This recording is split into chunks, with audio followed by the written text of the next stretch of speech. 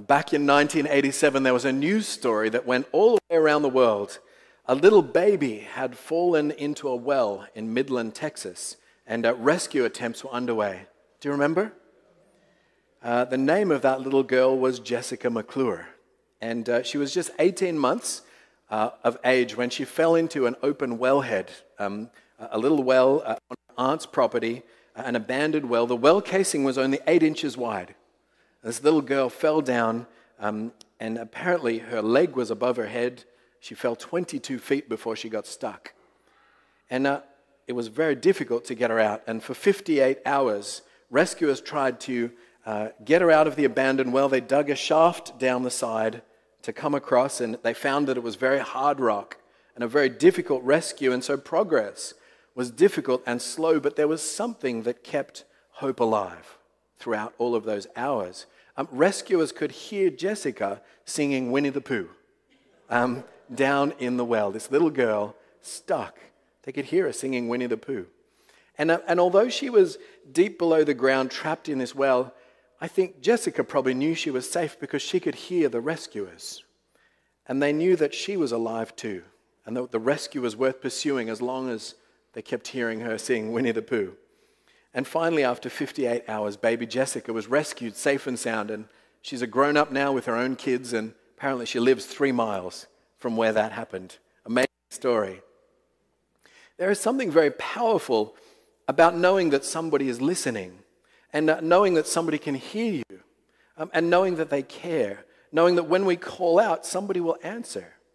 And that's what the text for our psalm today is. Psalm 4, it's a psalm I'm calling the God who answers.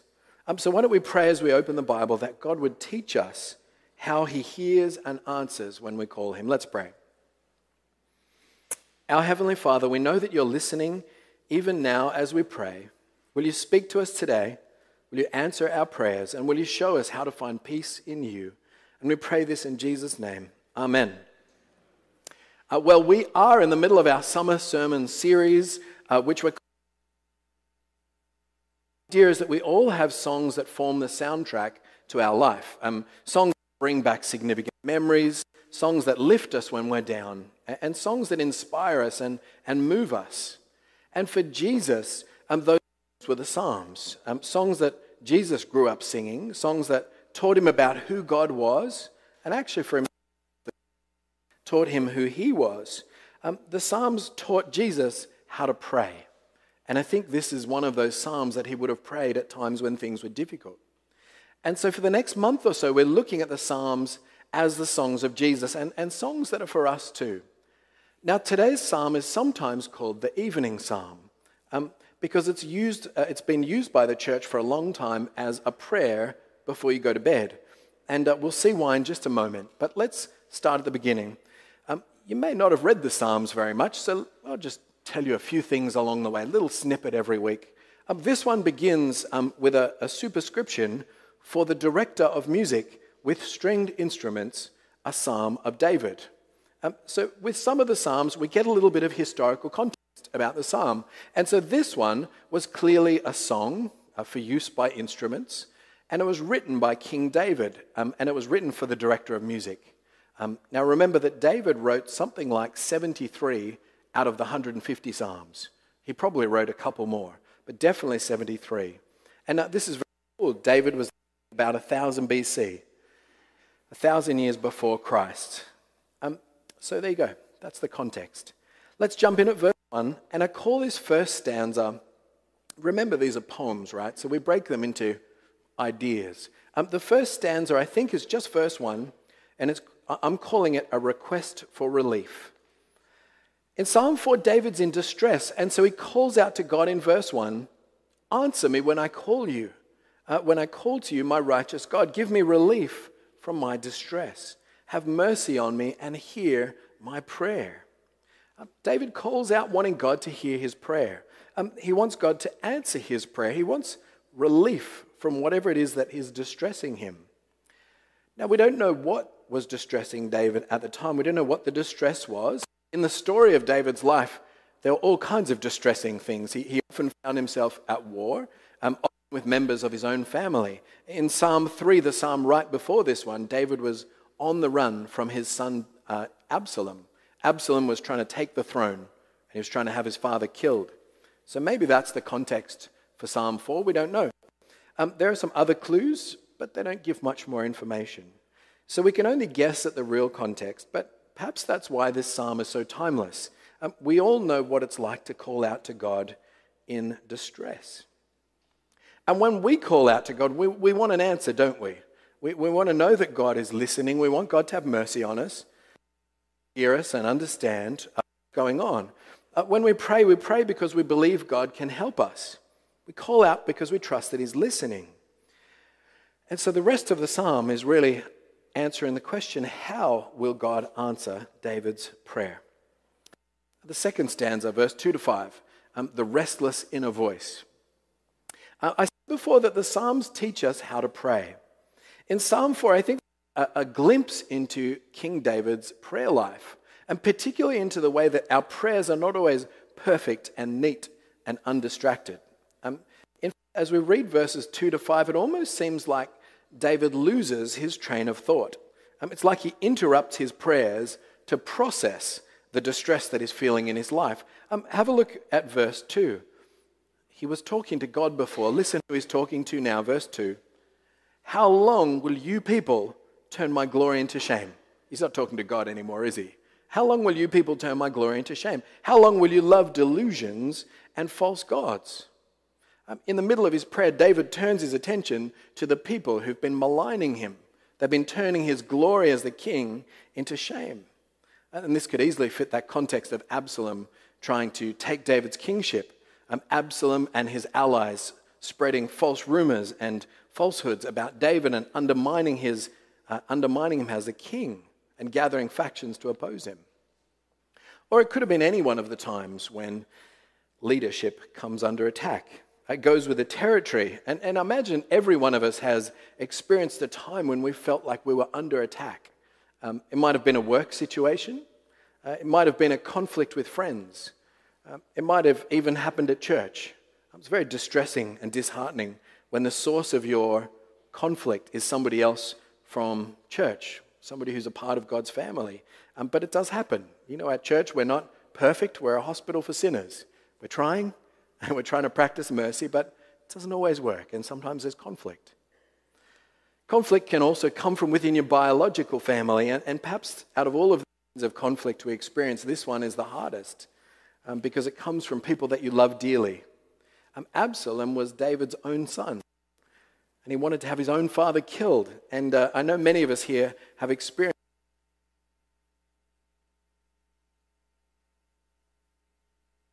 my microphone. I have a tricky microphone today. So David, it's no wonder that he can't stop thinking about it. Even when he's in the middle of his prayers, he can't stop thinking about what's gone wrong. And it's kind of comforting, isn't it, to know that other people's prayers are like ours. They're faltering and they're distracted and they're passionate and frustrated. And David, he agonizes over what's going on in his life. He pours out his heart to God and he seemingly speaks to those who wish to harm him. I don't know if you're anything like me, but I'm a verbal processor. You know, I need to talk things out loud in order to get to the bottom of them. And praise the Lord that my wife is a good listener. She's standing down the back with a wry smile. She often gets to hear me talk for a situation, and she sits there nodding, and she occasionally asks a very pointed question. They're excellent. And that processing helps me get my thoughts in order. And I think David might have been a verbal processor as well. Because in verse 3, that inner monologue, that inner voice continues, that restless inner voice, processing what he wants his enemies to hear. You know, he wishes they would hear him. Verse 3, know that the Lord has set apart his faithful servant for himself. The Lord hears when I call to him. Of all the characters in the Old Testament, I think David knew very clearly what God wanted from him. More than once, God had spoken to David through prophets like Samuel and Nathan. Samuel had literally anointed David with oil and said, God has made you the king over all of Israel. And then Nathan, he'd spoken this promise, God's promise to David that his throne would be established, that David's throne would never be ended. And even when David committed adultery and murder, Nathan came and spoke to him and said that God will not take your throne away. And God had set David apart as his chosen king, and God was faithful even when David wasn't. But perhaps in the face of this criticism, perhaps in the face of this attack, David was tempted to question the promise that God had made to him. Perhaps he wondered if his sin had pushed him too far away to receive God's forgiveness. Perhaps he wondered if God really did hear his prayers. Do you ever feel that way? So I think David wanted his enemies to remember the privileged position that God had put him in. Remember that I'm meant to be the king. But I think he also needed to remind himself. And perhaps you and I need to remind ourselves of the privileged position that God has put us in. God may not have spoken to us through a prophet, but he's spoken to us through his son, Jesus Christ. Jesus who says, you are loved, you are forgiven, you are adopted, you are set apart, you are holy, you are redeemed, you are cleansed. As in Mark 11, whatever you ask for in prayer, believe that you've received it and it will be yours. Jesus hears our prayers. God hears our prayers. Now, sometimes we need to remember who God says we are. We need to remind ourselves, and we need to be reminded by words like this. We need to repeat them to ourselves. If you've never known that you are loved by Jesus, hear it today. You are loved by Jesus. If you've forgotten that you are loved by Jesus, remember today you are loved. Dearly loved. Well, David's inner monologue, it continues in verse 4. Tremble and do not sin when you're on your beds. Search your heart and be silent. Do you ever lie awake at night time, unable to silence the thoughts that are going round and round in your head? There's a couple of people nodding. I always know when I'm really stressed because that's when I find myself lying awake at night time, just unable to stop, unable to fall asleep. If you know what I'm talking about, then you don't need any help to understand it. If it's not something you've experienced, I found this quote from Pastor Scott Sauls. He writes about his experience of restlessness, and you've got the quote there on the back of your handout. He says, my most common prayer request these days is that God would give me a consistent, uninterrupted sleep, because in the middle of almost every night, I lay awake for 2 to 4 hours wrestling. I wrestle with preoccupation, with self-doubt, with the dissatisfaction of unmet expectations and unrealized goals and dreams, with pressure that I put on myself or that I fear others will put on me, with the burdens of the day behind me and the day ahead of me, and with the sense that my work is never going to be satisfactory or complete. That's not me at the moment, by the way, but there are plenty of times when that has been. And you might be in that position too. Saul describes restlessness due to the pressures of his work and success. And some of us know that pressure too well. And King David in his psalm, his restlessness, not due to his work probably, but due to this interpersonal conflict. And we all know the temptation of lying in bed and fixating on the problem, playing back in your mind the things that the other person said and the way they made you feel and the unfairness of it all. Becomes this echo chamber in your head, and the noise just gets louder and louder, and you get angrier and angrier. The word at the beginning of verse 4, tremble, it's actually the same word for seething with anger. Seething with anger, quake in anger. This is anger that is barely holding back the rage. If you like comic books, this is Incredible Hulk rage. David doesn't want to indulge in his Hulk rage. Look at verse 4 again. Tremble, but do not sin. When you're on your beds, search your hearts and be silent. David is to his enemies in his prayer here, but I think that's part of how he processes things. But I think God is actually giving David the answer to his prayer in this verse. David calls out to God in his distress, and God says, you can be angry, but don't sin when you're lying in your bed. Don't sin when you're playing it back in your mind. Don't let bitterness get a hold of you. Search your own heart to see if maybe you've contributed to the problem a little bit, and be silent. Be silent and listen for God to speak to you in the restlessness that's keeping you up at night. Silence. It can be hard to find a moment of silence these days, can't it? In the world that we live in, there's radio that plays in the car. There's the television on in the background at home. There's the internet constantly bombards us with noise and color and content and podcasts and news services, emails and text messages, and it's exhausting, isn't it? But we're not the first generation to be distracted like this. Even back in Bible times, do you remember Martha?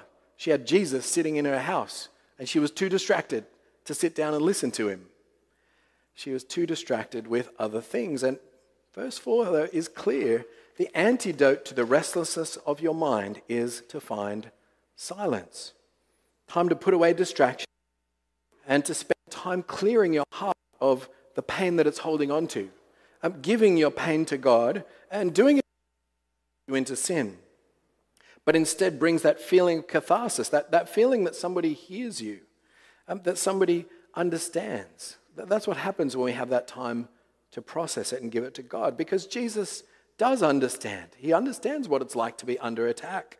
Remember, we're reading Psalms as the songs of Jesus. Jesus knew what it was like to be surrounded by people who maligned his glory, who exposed him to a shameful death on the cross. And yet he was the faithful servant who was set apart by God for exactly the task of dying for us on the cross. He went to the cross in silence, not sinning in his anger, but instead praying for those who persecuted him, praying for those who crucified him, praying for his enemies, even in that moment of death. See, Jesus. And no matter how busy he was, Jesus found time every day to go and find a quiet place to pray. He found that moment of silence to hear what God would say to him. Are you making time for silence with God? Third stanza, verse 6 to 8, the last little bit, reorientation and rest. My kids are all grown up now, or just about anyway. But I remember when they were toddlers, and they get upset about things like toddlers do. They want to have food, or they don't want to have food, or they wanted a different food, or the food was the wrong color, or they wanted to eat it off the floor. All the things that kids get upset about, and then off they go in a tantrum. Colin is laughing because he's living that right now. What do you do when your toddler has a tantrum like that? Well, you pick them up and you redirect their focus, don't you? Look over here. I can see a book about a fire engine. What sound does a fire engine make? Woo! And then all of a sudden, tantrum is gone. And they've forgotten what they're upset about. It turns out as adults, we're not so different. We might be a little bit sophisticated, but redirecting and thinking really help us when we're upset about something.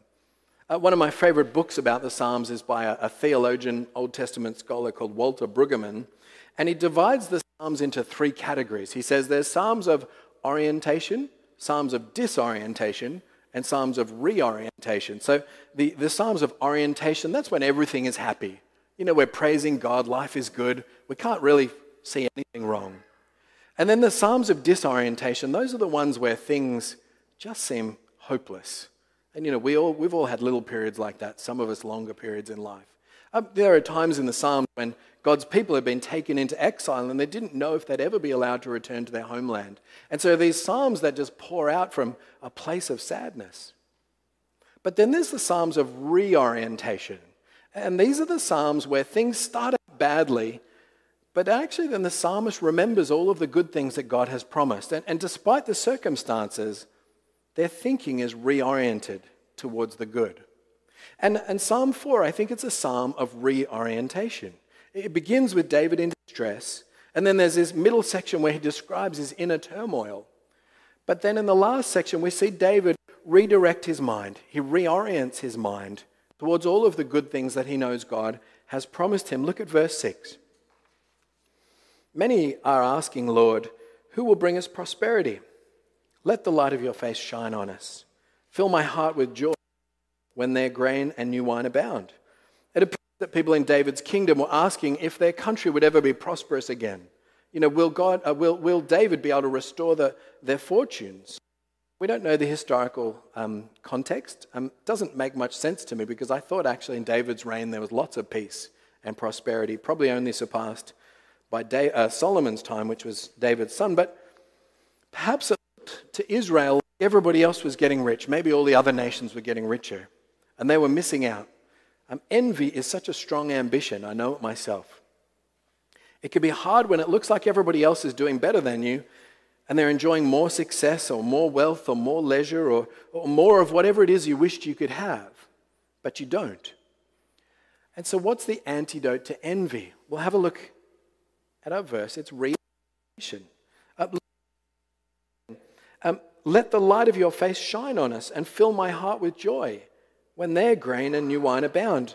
Rather than look at the shiny wealth of others, David would shine the light of his face upon him, that God would fill his heart with joy, even when other people had a good harvest and their wine cellars were full. David asked God to show him what's more important.